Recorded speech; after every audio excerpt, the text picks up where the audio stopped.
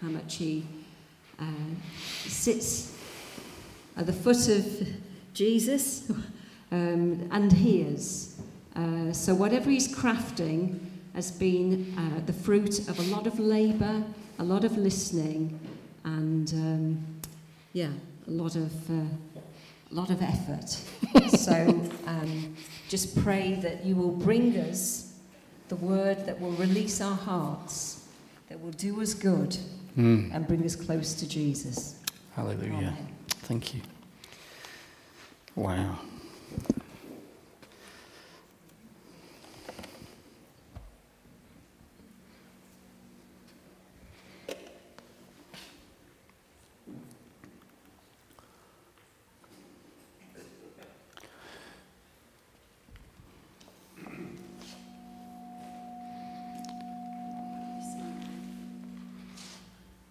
Okay. Just waiting for the nod from Chris to say we're okay. We've got the sound levels about right.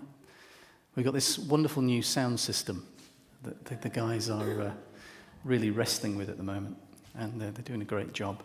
But you'll have seen lots of activity this morning as they get this new sound system up and running. These guys do so much work in the background to bless us on a Sunday morning. Chris, is it where I'm standing? It's okay. Up on the platform. Thank you. Right, that might be a bit of a challenge, but we'll do that. Is that better? I hate being up here. It's not making any difference. Good. I can go back into my comfort zone.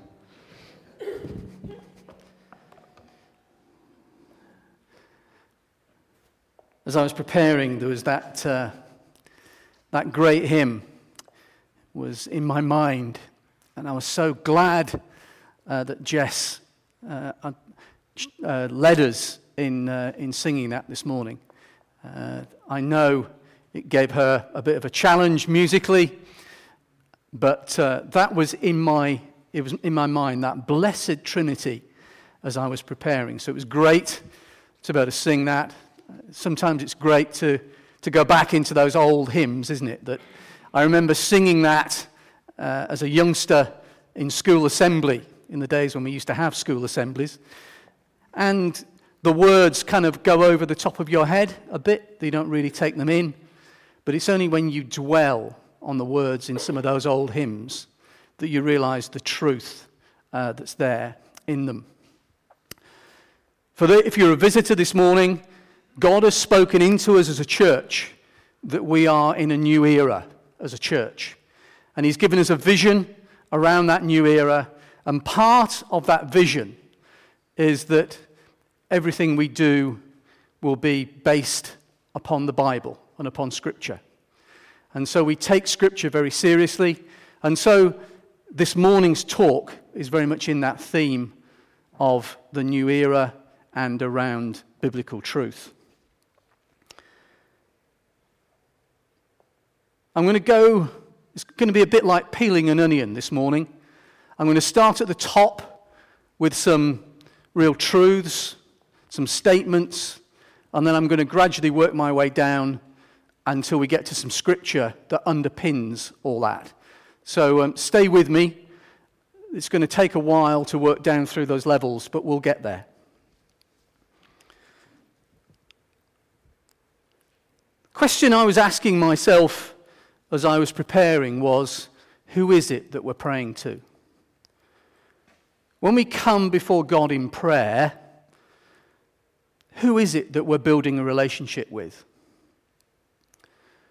What have we got in our mind as we come before God? Is it that man who was nailed to the cross? Is it the man who came to earth and died and ascended to heaven? Is it an old guy sitting on a throne in heaven? Was it Charlton Heston, who was supposedly the epitome of Moses, that type of image Some of you remember that, others it's going completely over your heads, but never mind. And even many of us have read the book The Shack, where God is this ebullient woman of colour. Is that your picture of God? So let's try and just go down through and unpack some of that. But as we seek to understand God, we have to understand that we're not God. That however much we stand on that scripture in Genesis 1:27, where it says that man and woman were made in God's image, we're not called to take that literally. Because yes, we were made in God's image, but I would submit only part of that image of God. So however much we try and understand God, our understanding is going to be very, very limited. And so we shouldn't ever try and squeeze God into an earthly perception. And quite often the models that we try and come up with, they're limited by our own perceptions of what the earth is and around us, our own experience.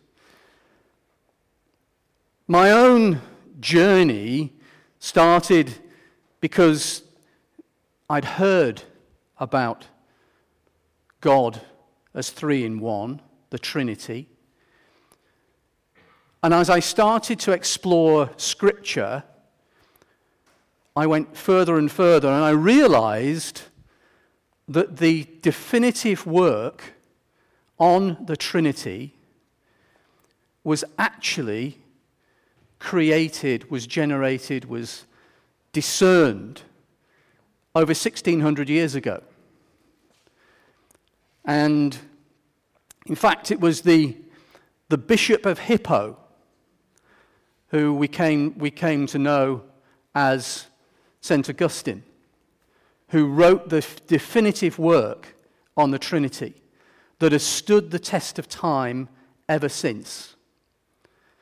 And so we stand today as Christians, on truth that was discerned 1,600 years ago and has stood the test of time ever since. And it's not really surprising, is it, that one of the first things that the early church fathers tried to do was to understand the nature of God. And Augustine spent 20 years of his life searching for that truth. He didn't have Bible Gateway or a concordance or a Strong's or whatever. He was doing it all from the original texts. So it's my job to try and condense 20 years of study into the next 25 minutes.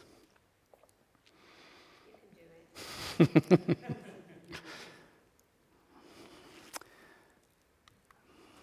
So our understanding of God and his nature is central to our relationship with him. It's building that relationship in prayer means that we need to understand who it is that we're actually praying to.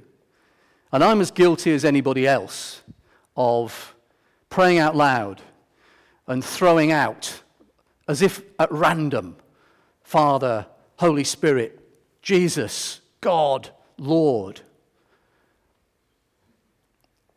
And if we understand who it is and we have that revelation of who it is that we're talking to, then we can have a far more effective and empowered relationship with our God.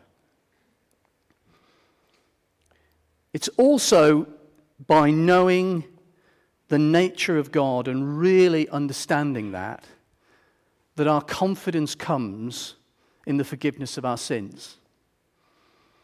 It's knowing who God is that gives us that confidence that whatever our sins that we've committed, and how wonderful that we had that picture this morning calling us to remove those boulders from within us.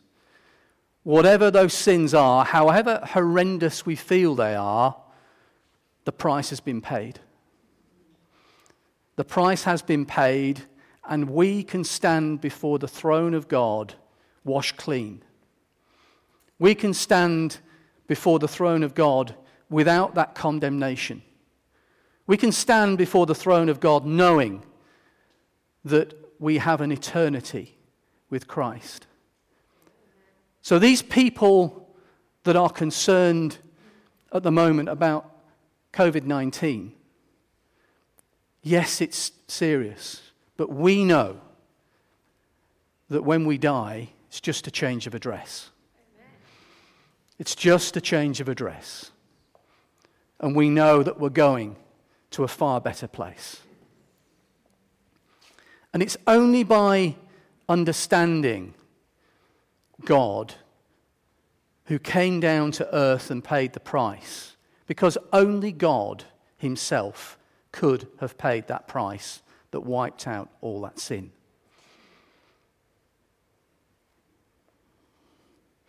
And as I said earlier, that perception, that understanding, that revelation, that discernment of God as three in one has been foundational for Christian belief for over 1,600 years. But what does it mean for us as a church? There we go. I'd submit that our relationships within church need to mirror the relationship between Father, Son, and Holy Spirit in the Trinity. Through God's grace, we have the Holy Spirit living within us. Because we have the Holy Spirit living within us, then we can love our brothers and sisters, not in the natural, because in the natural we couldn't love our brothers and sisters in the way that Christ calls us to. But it's only through the Holy Spirit at work in us that we're able to do that. And a clearer understanding of the Trinity, God as three in one, helps us to explain our relationship with God, helps us to explain God far more clearly to those who we come into conversation with.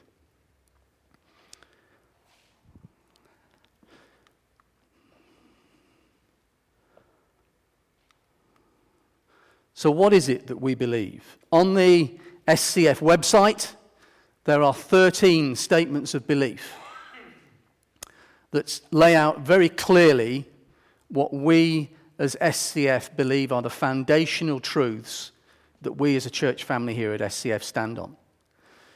Number one on that list is what you've got there on the screen. And that says quite clearly about the nature of God.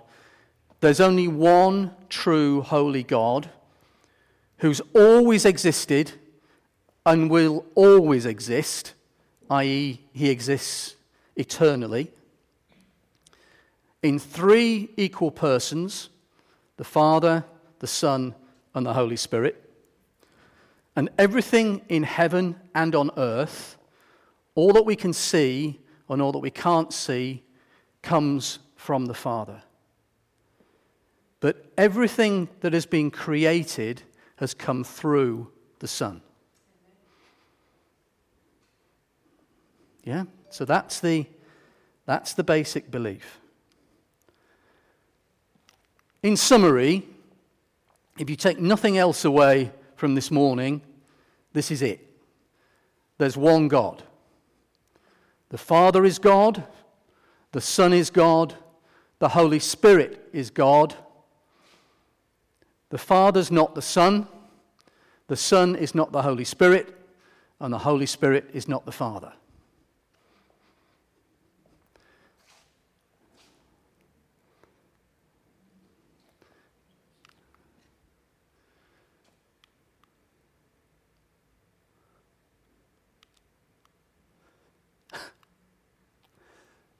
So the Father is the ultimate source of all creation. The Holy Spirit can't be separated from the essence, and I'll come back to the essence in a moment. And the Son has always been part of the Godhead. Always has been, always will be. So he's unchanging. That immortal, invisible, God only wise, immortal. He's always lived and he always will live. Everything that has been created has come through the Son, as I said earlier on. And then Jesus Christ, as we sang this morning, the Son has came down in bodily form. We talk about this word incarnation. As Christians, we love these big, complicated words. All incarnation means is that God came down, the Son came down and took bodily form and walked on this earth, lived on this earth. He was born of a virgin, and yet he was still divine, and yet he was still fully human. So this man, Jesus, who walked this earth, was still God, because God can't change. If he's always immortal, then he was the same yesterday, today, and tomorrow. And yet he was fully human. And so he was tempted in the same way that you and I are. He felt the same things that you and I feel. And yet he died on that cross without sin. You still with me? Yeah? So we're going to start going down into some depth now, having summarized where we were going. So let's look at what we don't believe, should we? The monarchism would propose that there's only one person, mono, and that person has different attributes. That's not what we believe. There's then this theory around modalism. The Father, the Son, and the Spirit are all different names for the same God acting in different ways. Quite often, as people have tried to squeeze God into an earthly concept, they've talked about water. And they've talked about water being ice, liquid, and steam or vapor. That plays to this modalism. That's not what we believe. Arianism believes that Jesus literally is the Son of God, that the Son literally is the Son of God, and therefore was created by God, and therefore is a created being. The JWs believe this. If the Son is not God, then how could all of our sins been washed away? And then there's tritheism, which goes completely against the belief that there's one God, because it says there are three gods, three distinct persons, three separate gods. All of these theories fall into the trap, as I've said earlier, of trying to squeeze God into our concept. All of them, I was going to say, we have to be comfortable with not fully understanding God. Because we're not God, and therefore there has to be some wonder, there has to be some unknown about God, otherwise we would be God, wouldn't we? I mentioned earlier about what we believe standing on 1,600 years of Christian history. Here's a little bit of history. The important thing here is that the Nicene Creed, which we're going to go through in a moment, was actually recognized as the truth way back in 381 AD. I had the joy 3 years ago now of being in Turkey and being in Nicaea in modern-day Turkey. But our belief, what we're about to share, goes back all that time. And those of us who've had any sort of Anglican background, I suspect Catholic background as well, but I don't know, I can't speak to that, may recognize the words that we're about to see coming up on the screen. So this is the Nicene Creed, 1600 years old. We believe in one God, the Father Almighty, maker of heaven and earth, of all that's seen and unseen. We believe in one Lord, the only Son of God, eternally begotten of the Father, God from God from true God. Begotten, not made, of one being with the Father. Through him all things were made. For us and for our salvation, he came down from heaven. He was incarnate from the Holy Spirit and the Virgin Mary and was made man. For our sake, he was crucified under Pontius Pilate. He suffered death and was buried. On the third day, he rose again in accordance with the Scriptures. He ascended into heaven and is seated at the right hand of the Father. He will come again in glory to judge the living and the dead, and his kingdom will have no end. We believe in the Holy Spirit, the Lord, the giver of life, who proceeds from the Father and the Son, who with the Father and the Son is worshipped and glorified, who was spoken through the prophets. We believe in one holy, Catholic and apostolic church. We acknowledge one baptism for the forgiveness of sins. We look for the resurrection of the dead and the life of the world to come. Amen.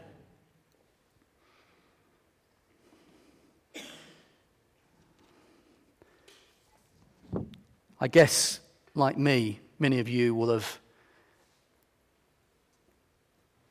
said those words, and in many times it's been cant, because we've not fully understood what it is that we've been saying. But what you see in there are those truths that we talked about earlier on. The Athanasian Creed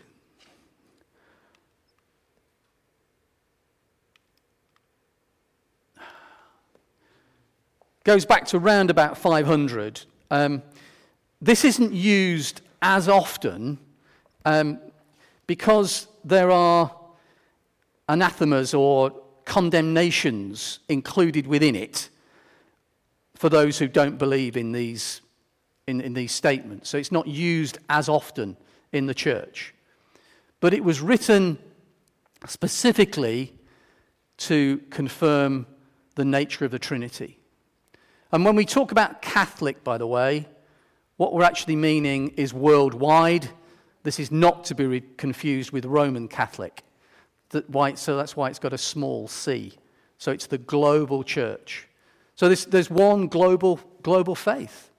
And for those of us who have been around the world and had the privilege of standing with our brothers and sisters in other churches around the world, it's amazing that they believe the same things that we do, because there's one Catholic faith that worship the Trinity and the Trinity in unity, neither blending their persons nor dividing their essence. And I'll expand on this in a moment.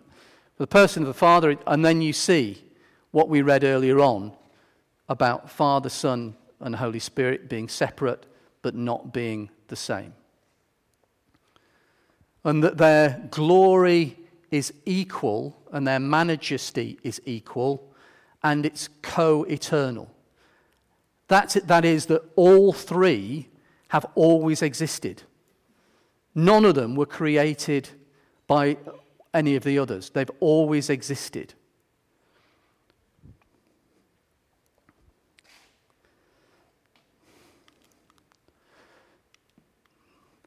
So when we talk about this term essence, essentially we're talking about, we could say, godness. All three members of the Trinity share that same godness.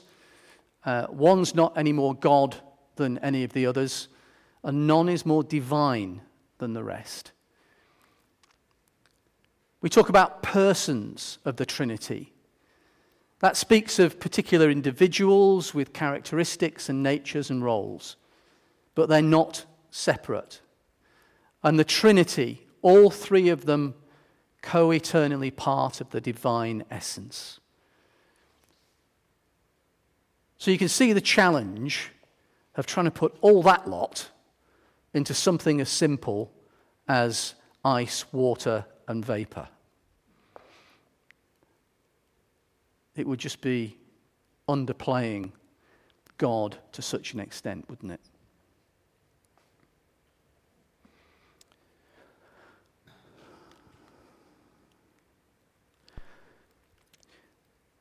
A clearer understanding of the Trinity helps us to understand God's nature, but it also gives us increased confidence in sharing the gospel. I love those nature programs on TV. I've been really blessed by one recently on Cuba. And I look at those natural ecosystems and how you upset an ecosystem and you upset a huge balance within that God has created. But then when I look at the variety of God's creation, you look at those coral reefs and you think, God, why did you make all those fish with different colors and shapes? And I just wonder at God's creation. But what I see within that is the unity within those ecosystems in the same way that I see the unity within the Trinity. So I see God's nature reflected in nature itself. And I see the three members of the Trinity working together in harmony.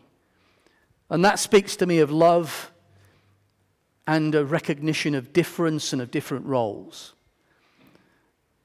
And that helps me, I think, when I talk to other people, to perhaps have more confidence in the God that I know in sharing. This God as three in one, who allows for that diversity. You know, years ago, a few of us sat down, and we were a bit naughty, really, but we drew a circle. Sally will remember this.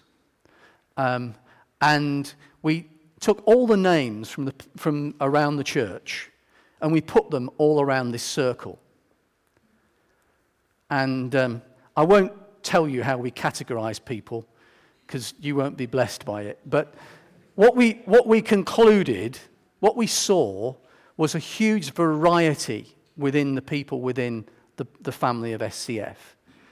And what we marveled at was the way that we were all in family together, even though we had this amazing diversity. That just speaks to me of that, of God in the way it is. And in fact, that's what we're called to be, isn't it? We're called to be family, sharing with one another, loving one another. And one of the, again, if you're a visitor, we were called to come together on Sunday evenings a little while ago as church so that we could all hear from God. And one of the pictures that God gave us was of a round table. Round table speaks to me of no hierarchy, of people sitting around this table all sharing in the goodness of God. And that is what he's calling us into. And you'll hear more about that table and that picture. But God was so gracious in giving us that picture. Now, I said I'd go down into some scripture. If you really want to get into this, then I've got huge numbers of Bible references that I'm very, very happy to share with you. I've got a whole paper around the scriptural basis, but I'm just going to, in the interest of time, I'm going to go through and I'm just going to pick out one or two scriptural references for each area that we talked about. Is that okay? Right. So, one essence, one God. Hear, O Israel, the Lord our God is one. One essence. But then, the plurality of God.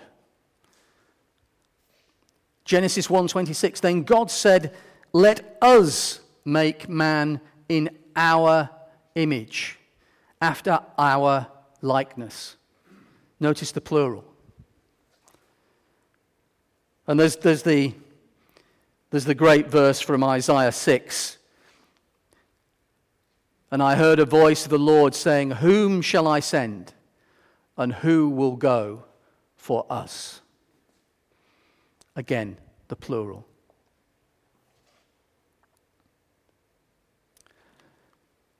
When we look, I'm sorry about the size of this, but when we look at the Holy Spirit, and we ask the question, is the Holy Spirit God? Well, the Holy Spirit has those divine attributes, everlasting, eternal, omnipresence, being able to be everywhere at the same time, omniscience, the state of knowing everything. And we see in 1 Corinthians 2:10, these are the things God has revealed to us by his Spirit. The Spirit searches all things, even the deep things of God.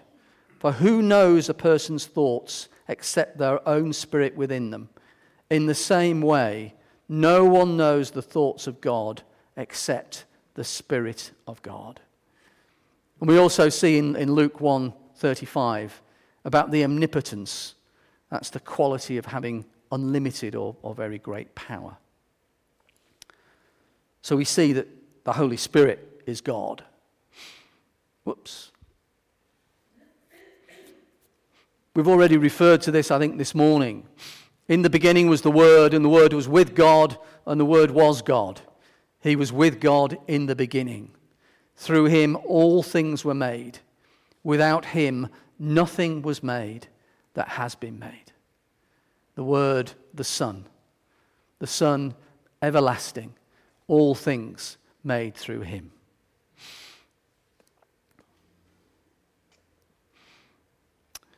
And praise God that we have the Son interceding for us.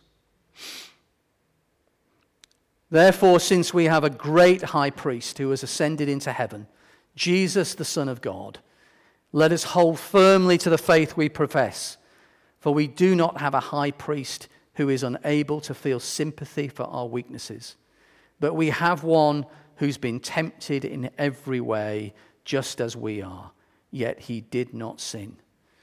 Let us approach then God's throne of grace with confidence, so that we may receive mercy and find grace to help us in our time of need.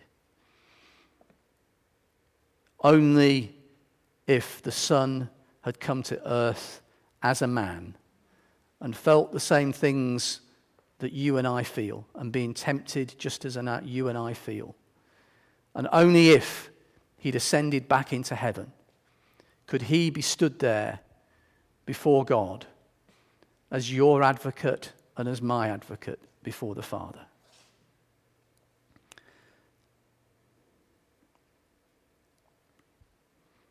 And we see Jesus himself in John 10. I and the Father are one. And Jesus willingly accepted worship from his disciples. The disciples would have been, in Jewish culture, hugely sinful in worshipping anybody other than God.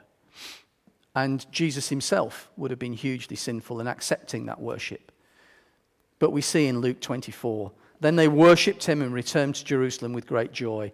And Thomas said to him, "My Lord and my God." And Jesus willingly accepted that worship from his disciples.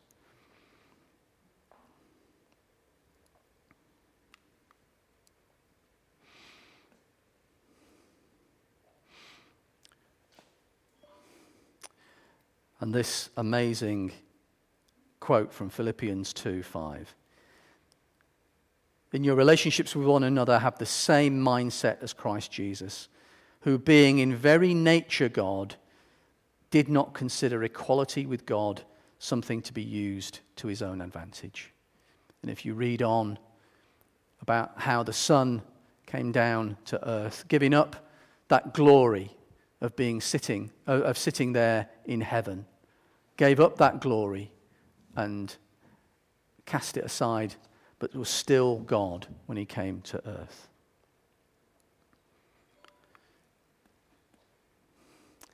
And then we have this position of Jesus coming down to earth as the Christ. And there was this, in Jewish culture, there was this expectation from the Old Testament that the Christ was going to come and he was going to deliver Israel. But because he was going to be from the throne, he was going to be of the family of David, he was going to come from that lineage of David, they were expecting a royal person, somebody with a royal background. And yet, there they were with a carpenter's son. That was their Christ, and they missed it. So, in summary,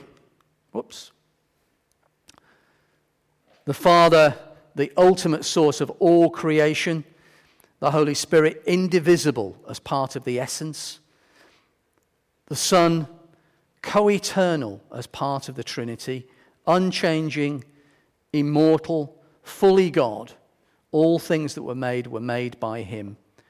Chose to empty himself by temporarily setting aside his glory and dignity to take up human form.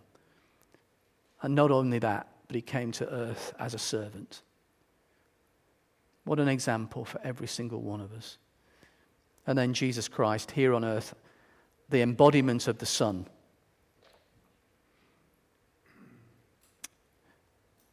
At the end times, all powers and principalities will be made subject to his rule.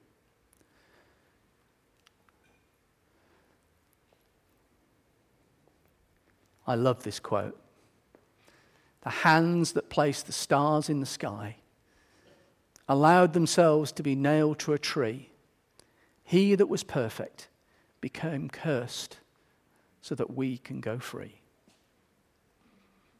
Wow. So is it okay if we ask the ministry team to come up? Yeah? Is Jess going to twang a few tunes while we do that? Or